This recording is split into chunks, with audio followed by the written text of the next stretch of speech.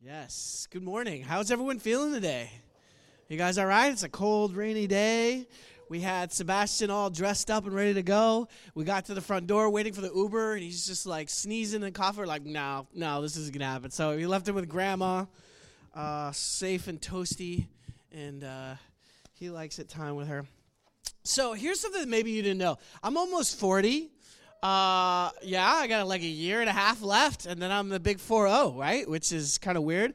And my wife says that I have the literary taste of a freshman girl. And there's nothing wrong with being a freshman girl if you're a freshman girl. But if you're a 40-year-old dude, I feel like, But hey, I don't have a problem with reading the same books that Claire is reading, right? That's cool. I call it research, right? Because I work with high school kids. So I'm reading this book called Superpowered, which actually, hey, all right, really? Yes! Come on! Yeah! Iceland actually recommended it to us, and I like it. And it's about these college kids that have superpowers, and they're in university to learn to be superheroes, right? They're going to get a BA in superheroicity or whatever your superhero BA looks like. And some of them have really cool powers, right? Some of them can fly, and one of them can absorb fire and shoot it, and someone's super strong. And this is one guy that his superpower is just kind of lame. He just controls luck, which I feel of all the superhero powers, that's not the one that you really want. And I can relate to him because I feel like my superhero power is kind of lame also. Anybody here ever taken the Strength Finder?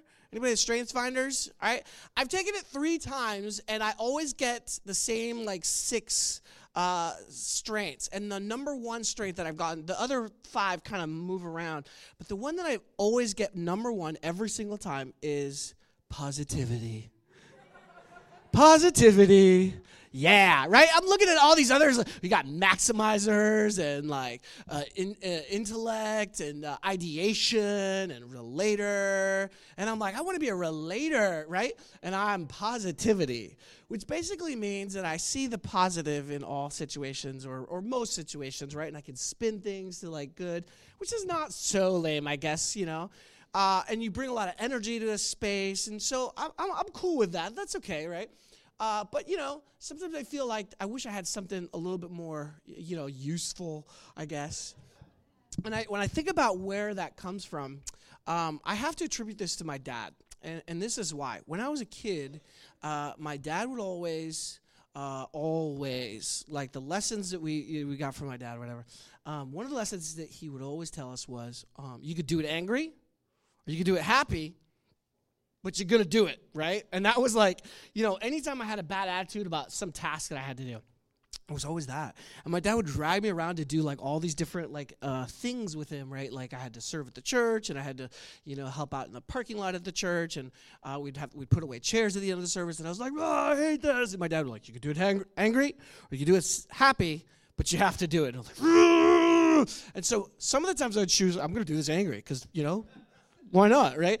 But often, and more often than not, I realized that I could affect the outcome of a situation, and that I had power over myself, and to change a mundane task that was frustrating or or burdensome to a fun, joyful moment, right? When I just changed my attitude, right? And so my dad gave me this power, this ability to change some of the tasks, right? And often it gave me power over situations, right? That I didn't think I could have, and so it kind of created these patterns in my life of kind of being able to take dark and hard situations or moments that I kind of am struggling or tasks that I maybe don't like to do and turn them into some kind of positive, right? And oftentimes when we talk about joy, we talk about something kind of along those lines, right? We talk about just kind of adjust the internal temperature of your emotions, and you'll be joyful, right? And let me look at a rainbow, or let me, and everything's going to be fine. Let me just look at some bright colors, and everything will be great. Let me think of ponies and bubbles and balls and balloons, and everything will be happy and great, right? And oftentimes we think joy kind of is something along those lines. And And as I was preparing today, we're in our third week of our Advent series. We talked about hope, we talked about peace, and today we're talking about joy.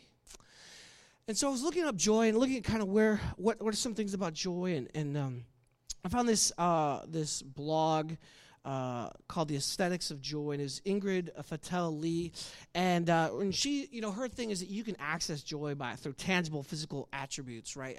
Aesthetics, essentially. And she talks about, like, if you're sad, just put on some nice clothes. So I put on some nice clothes today.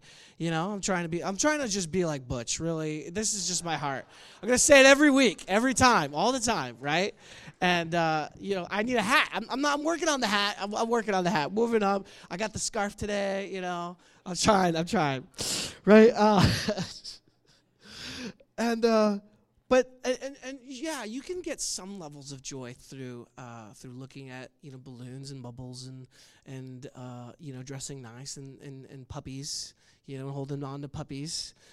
Except that in my house we're all allergic, so we can't have any puppies, right? But what happens when life gets overwhelming? And what happens when there's just more darkness than light? And like now in winter and it's dark at 4:30 in the afternoon.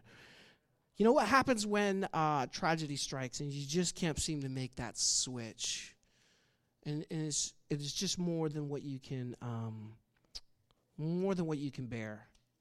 And how do we find joy in those moments? I used to think everything was rosy and I could just switch. I could just make that switch no matter what I was doing. And then my father passed away. And it's been a year. And I'm still sad. And I feel it all the time. And I can't just shut it off. And there's a hole in my heart and it hurts. And thinking of balloons and bubbles, they just can't, they're just not enough. My mom used to tell me back when I had a car, Jesus gets out of your car at 65 miles an hour, right? Which I think she was trying to encourage me to slow down a little bit. And I looked at her one time that she told it all the time, right? My parents were always full of these little one-liners, right? But I told her one time, she's like, Alberto, Jesus gets out of your car at 65. She actually said this recently at last time we were there. Jesus gets out of your car at 65. And I looked at her and I said, Mom, I need a stronger Jesus. And you know what? I need a stronger Jesus for this moment. I need a Jesus that can handle more than 65 miles an hour. I need a Jesus that can handle more than the darkness that I'm facing, more than the sadness. And you know what? The Jesus that I found in the Bible is a stronger Jesus. And he can handle my pain, and he can handle my hard days. He can handle my darkness. He can handle the tough moments. And you know what? I need a joy that's stronger too. I need a joy that's stronger than the Julie Andrews kind of joy. The little spoonful of sugar that helps the medicine go down. I need a stronger than raindrops on roses and mittens on kittens. I don't know if that's the way it works, but everyone's allergic to cats in my house, so we can't have kittens, right? And brown paper packages tied up in string. Amazon's dropping boxes off of my door, and they're not filling the hole in my heart. I need a stronger joy. And friends, that's the joy that we find in the Christmas joy. And we've often labeled it and wrapped it up in the bubbles, in the wrapping paper, and the smiles, and sometimes it can be inauthentic, and we can feel fake. But I need a joy that can last. And I need a joy that can pierce through the darkness. And this is the joy that we have. This is the joy that God offers us. And this is the Christmas joy. It was a dark night, right? Mary and Joseph had traveled for miles, for days, Mary being super pregnant. And having gone through my wife being pregnant and seeing what delivery is like, I can't imagine what it must have been like for this couple to be traveling with Mary pregnant on a donkey and then arriving in a town and not having a place to stay. and the stress and the pressure and the fear and the anxiety and the pain of that moment, right? And then delivering in a manger, in a cave, in some dank stable, right? There's no doula. There's no ice chips. There's no midwife or comfy warm blankets that they just took out of the oven, which were really more for me than for my wife, but they were great. It was messy. It was painful. And close by on that same night, there were shepherds living out in the fields nearby, watching over their flocks at night. This wasn't some fun thing either. They weren't like out camping with their friends. They didn't have Larry out there cooking them stuff, on his portable grill. They were out in the middle of the night. They were doing the night shift, right? They lived out in these little tents out in the field. And in this cold and dark night, pulling the graveyard shift, an angel of the Lord appeared to them. And the glory of the Lord shone around them, and they were terrified. But the angel said to them, "Do not be afraid. I bring you good news that will cause great joy for all people. Today in the town of David, a Savior has been born to you, and he is the Messiah, the Lord. And this will be a sign to you. You will find a baby wrapped in cloths and lying in a manger." This light that interjected, this injecting light into this dark moment, the injecting interruption, this angel announcing that this Messiah was born and that it was Christ. Christ is Greek for Messiah. Messiah is Greek for Christ, and is Hebrew. Sorry, let me start that again. Let me clarify. Christ is Greek for Messiah. Messiah is Hebrew for Christ. And they mean anointed one.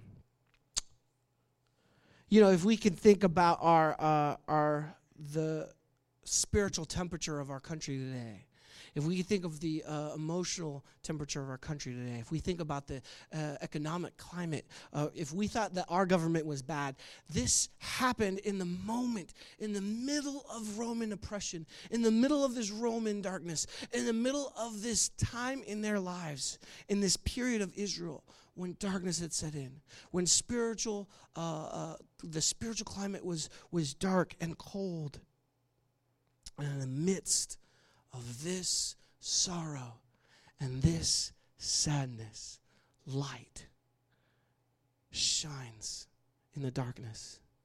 And this angel appears and announces with them, "I have news, and this news is going to be of great joy." Because this is announcing God with us, Emmanuel. In the midst of the sorrow and the sadness and the difficulty of that dark night, there was light. And that's the kind of joy that we can find in Scripture.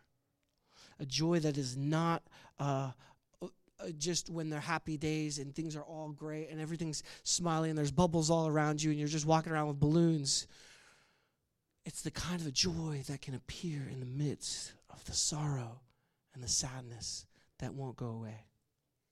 Jeremiah 31:13 says, "I will turn their mourning into gladness. I will give them comfort and joy instead of sorrow." I did a word search on joy. And so many places in Scripture, so many places in the Bible, joy is paired with sorrow. That there is a moment of sorrow, but then joy arrives. And that joy comes not through a present or a prize or looking at colors, but through presence of the living God. In James chapter 1, it says, verse 2, it says, "Consider pure joys, my brothers and sisters, whenever you face trials of many kind."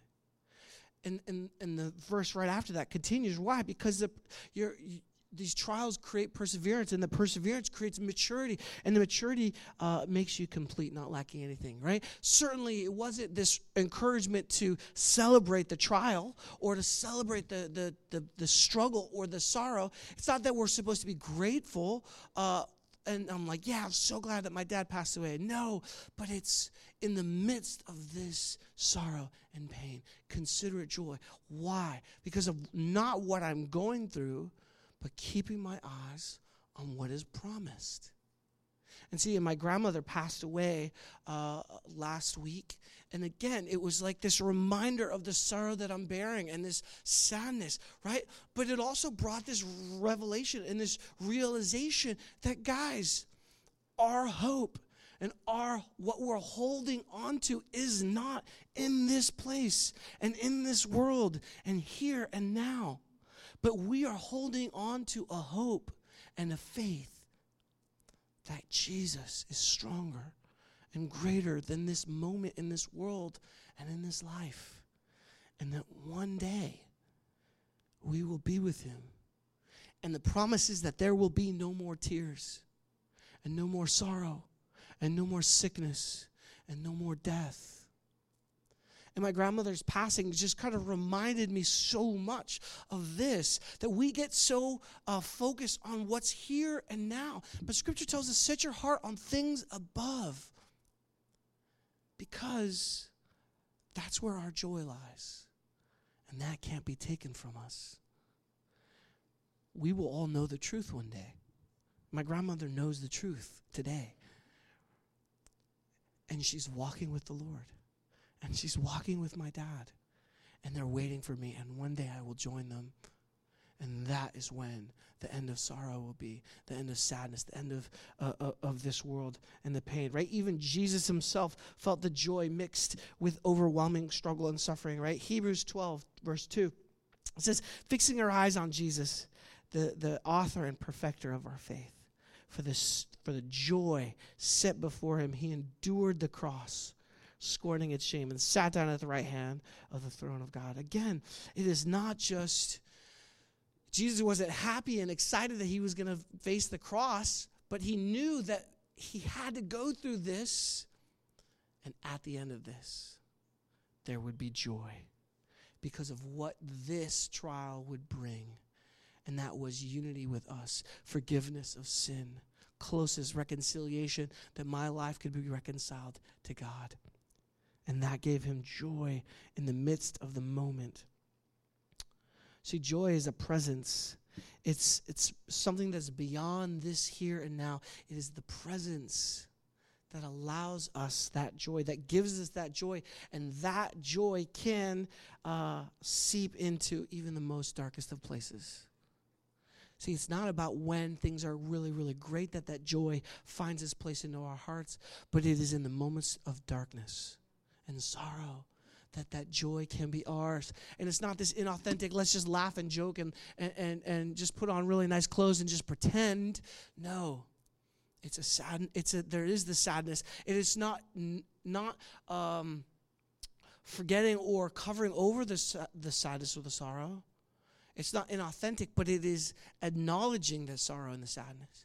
It is acknowledging the presence of that pain and the struggle. And in the midst of that, still light piercing into that darkness. Because it comes from inside, not from the outside. So think about it this way, right?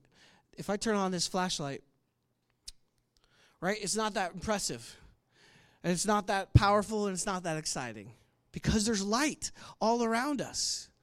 But when my mom was sitting in darkness for 3 months because of Maria, and, having a flashlight was all the world and all the difference. And if you go home and it's dark and it's night and you turn this flashlight, this is my bike flashlight, right? When I'm riding my bike late at night or 4:30 in the afternoon on during the winter, right? This light is more than just this little bright thing. This saves my life because people can see it. And they know I'm coming. And this light illuminates my path. And that's what joy can be for us. The joy of the Lord is my strength. And not in the moment where everything's bright and rosy and shiny, but in the moment of darkness and in that sorrow, the light of Christ illuminates. Because the light is presence. Sebastian, when he was, when we took him to Puerto Rico the last few times, and especially now this time when we were in Puerto Rico and being at the funeral for my grandmother and all these things, Sebastián was literally just the bringer of joy. There would be people in tears and crying and sad, and the moment they saw Sebastián, it was like all this was gone because he brought joy. And it wasn't because of what he did. It wasn't that he would we've been practicing this tap dance that he's working on. He's not doing really good at it, but he'll get there, right? But it wasn't what he would do. It was just who he is that brings joy. And it's that same presence. It's not in all that Jesus will do for us, but it is in his presence with us that we know that there is joy. And it's sorrow and joy wrapped up in one heart. Of course, that's a lot of pressure on Sebastián, right? But it's not. It's not pressure because it's not what he's doing. It's who he is. And it's the same for Christ. It's not about all that he's going to do for me, but it's who he is in me and walking with me and being present with me. John 15:11 says this, I have told you this. This is Jesus speaking.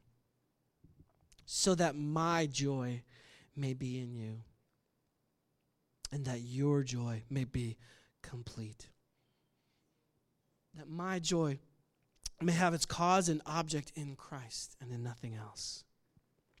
It is the presence of Christ in our lives. And so as there's more presence of Jesus in me, that produces change from the inside out. And the presence of God, think about it less about someone just kind of walking with you, and think about it more as standing in the sun. And if you forgot what the sun feels like, because it's been winter for 1,000 years, I have a problem with winter, okay?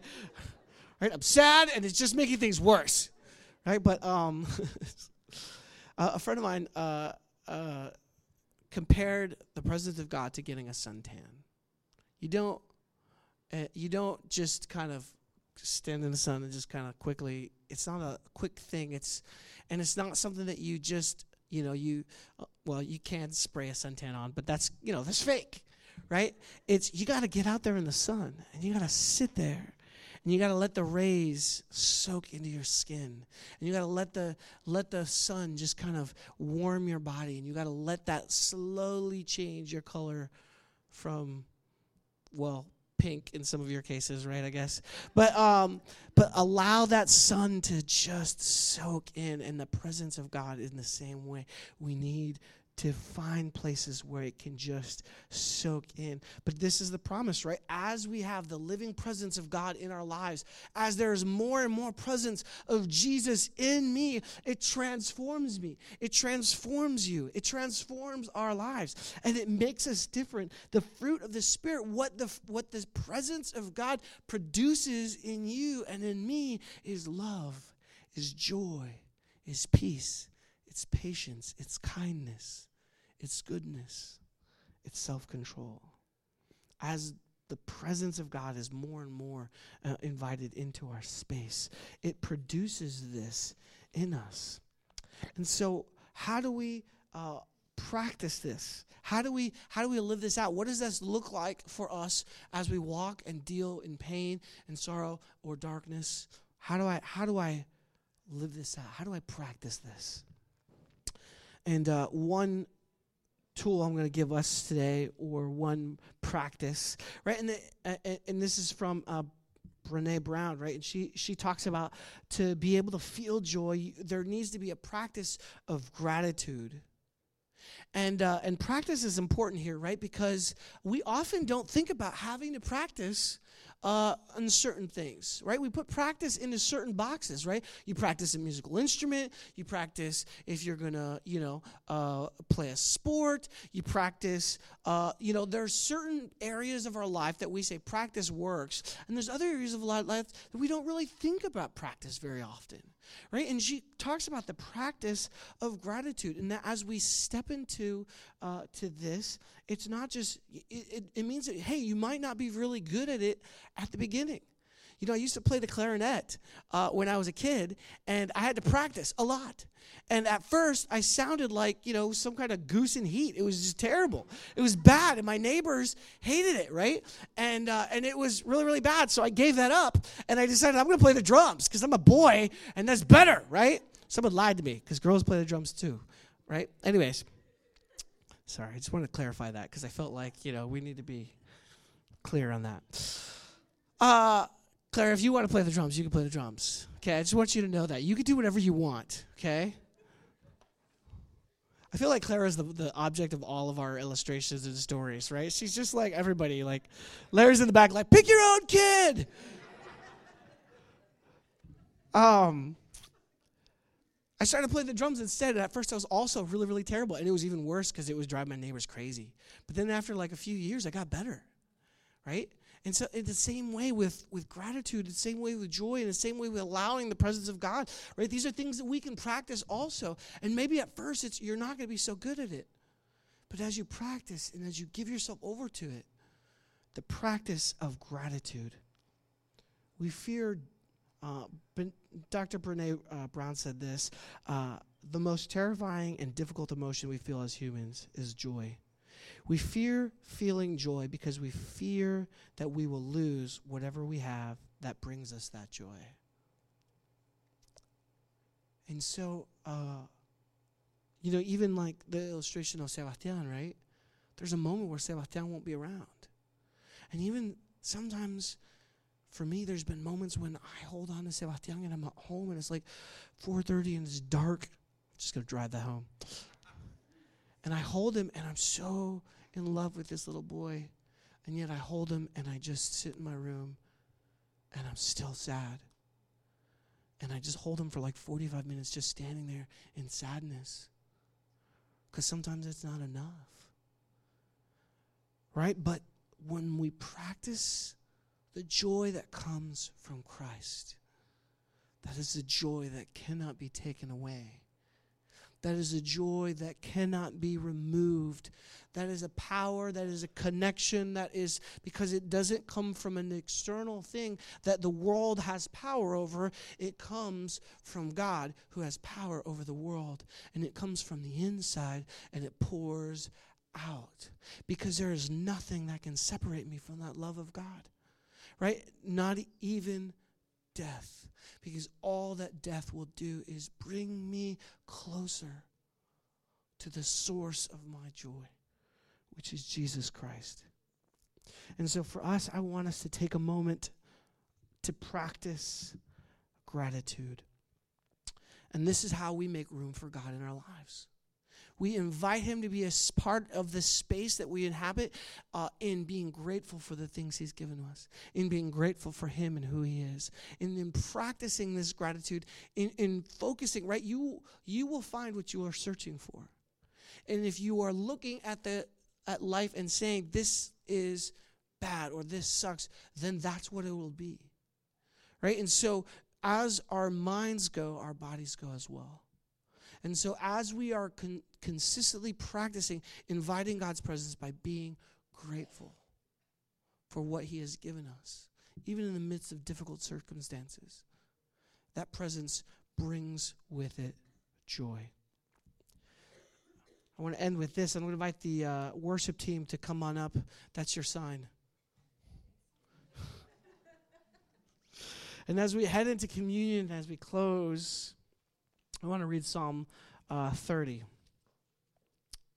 And this is this: for his anger only lasts a moment, but his favor lasts a lifetime. Weeping may stay for the night, but joy comes in the morning.